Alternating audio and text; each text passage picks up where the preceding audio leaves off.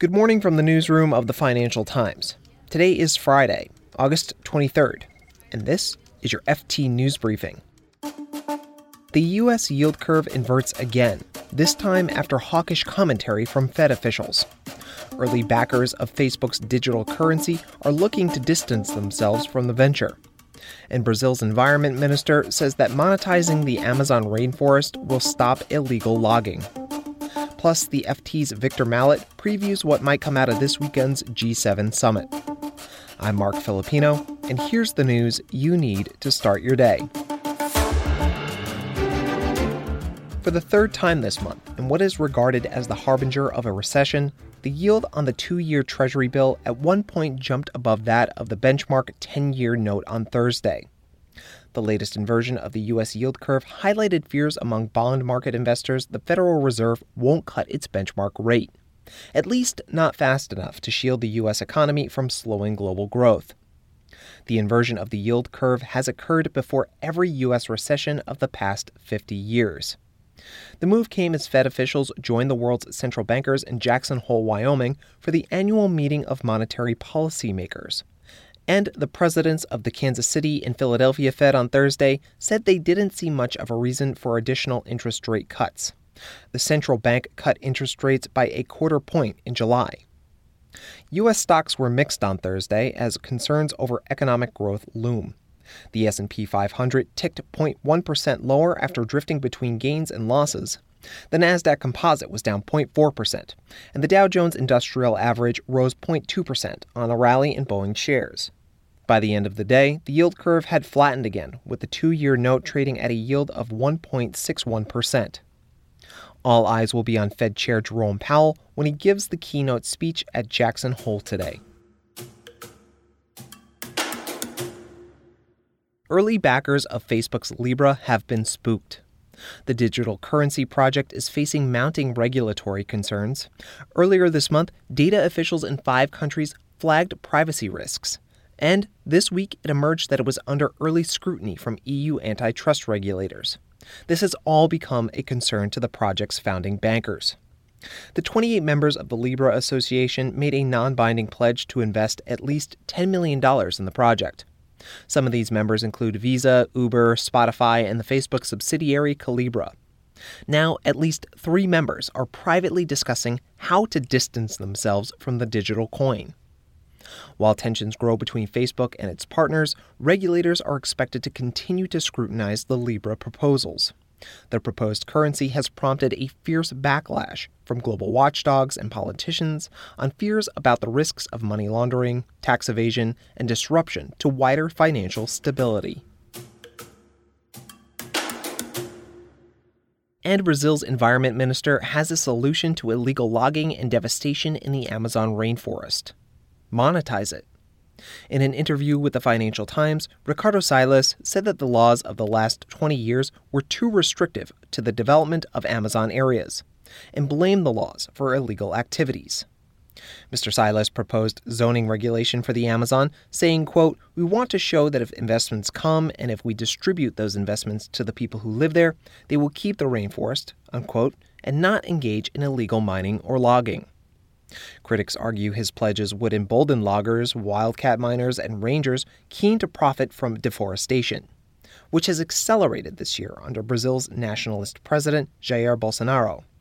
On Thursday, Mr. Bolsonaro said his government lacked the resources to fight and investigate wildfires in the Amazon. Satellite images show that swaths of the rainforest are burning at an unprecedented rate. And here's a closer look at a story we're following. This weekend, leaders of the world's biggest democracies will meet in Biarritz, France for the G7 summit. It's an opportunity for the United States, Italy, Germany, Japan, Canada, France, and the United Kingdom to gather and brainstorm solutions to ongoing problems. So there's a whole range of very disparate issues, and a lot of them are very tense at the moment and very difficult to deal with. That's the FT's Victor Mallet, who's covering the summit for the FT. Some of the issues the countries face include climate change, the Iran nuclear deal, disagreements on how U.S. tech companies should be taxed in France, and global trade. But first, let's talk Brexit. I think that the Brexit issue at the moment, in a way, is fairly straightforward.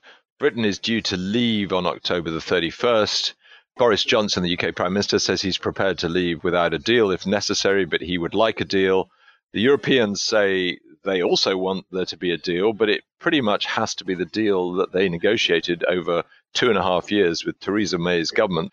And there have been a few sort of flickers of hope on the horizon where both Angela Merkel, the German Chancellor, and Macron in France have said, look, they're prepared to give Boris Johnson 30 days or a month or so to come up with some kind of solution as to how he thinks this thing can be made to work. The problem essentially is that he has said he does not want the so-called Irish backstop, and the others say it has to be in the deal.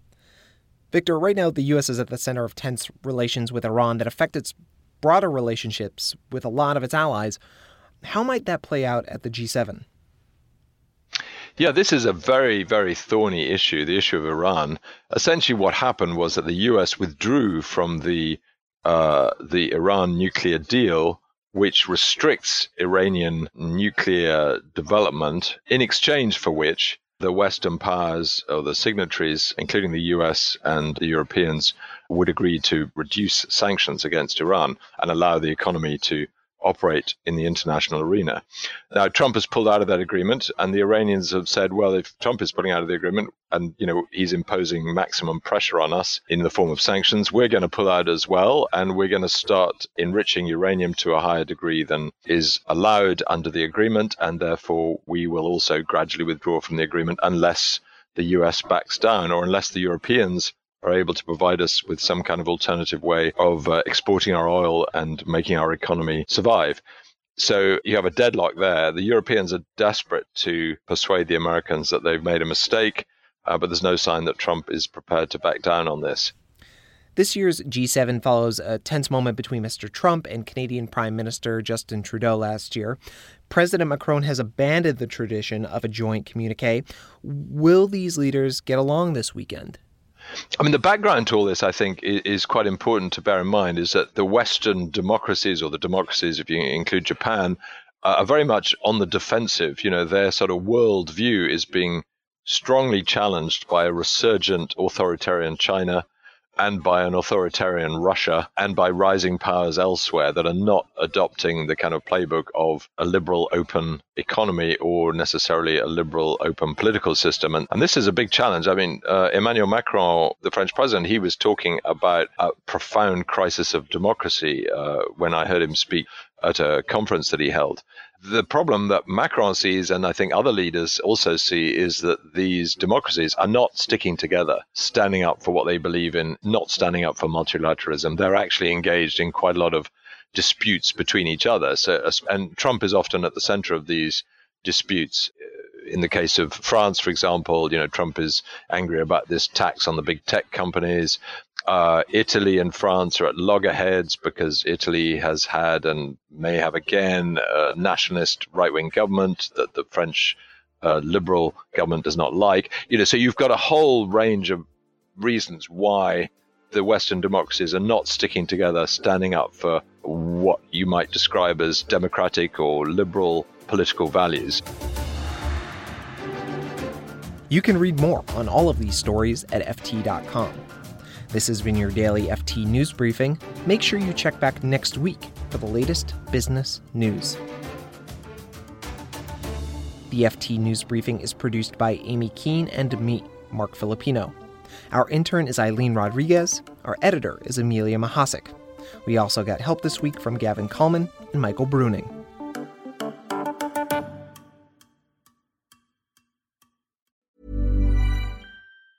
Support for this podcast and the following message come from Corient. Corient provides wealth management services centered around you. As one of the largest integrated fee-only registered investment advisors in the U.S., Corient has experienced teams who can craft custom solutions designed to help you reach your financial goals, no matter how complex.